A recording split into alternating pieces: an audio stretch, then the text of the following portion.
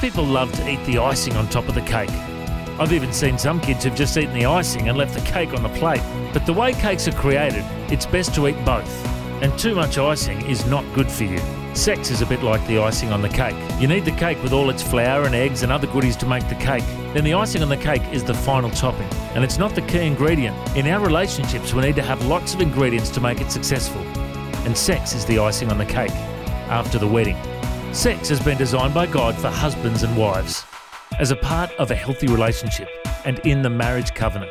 God's way is always the best way. I'm Matt Prater. For more, go to historymakers.tv.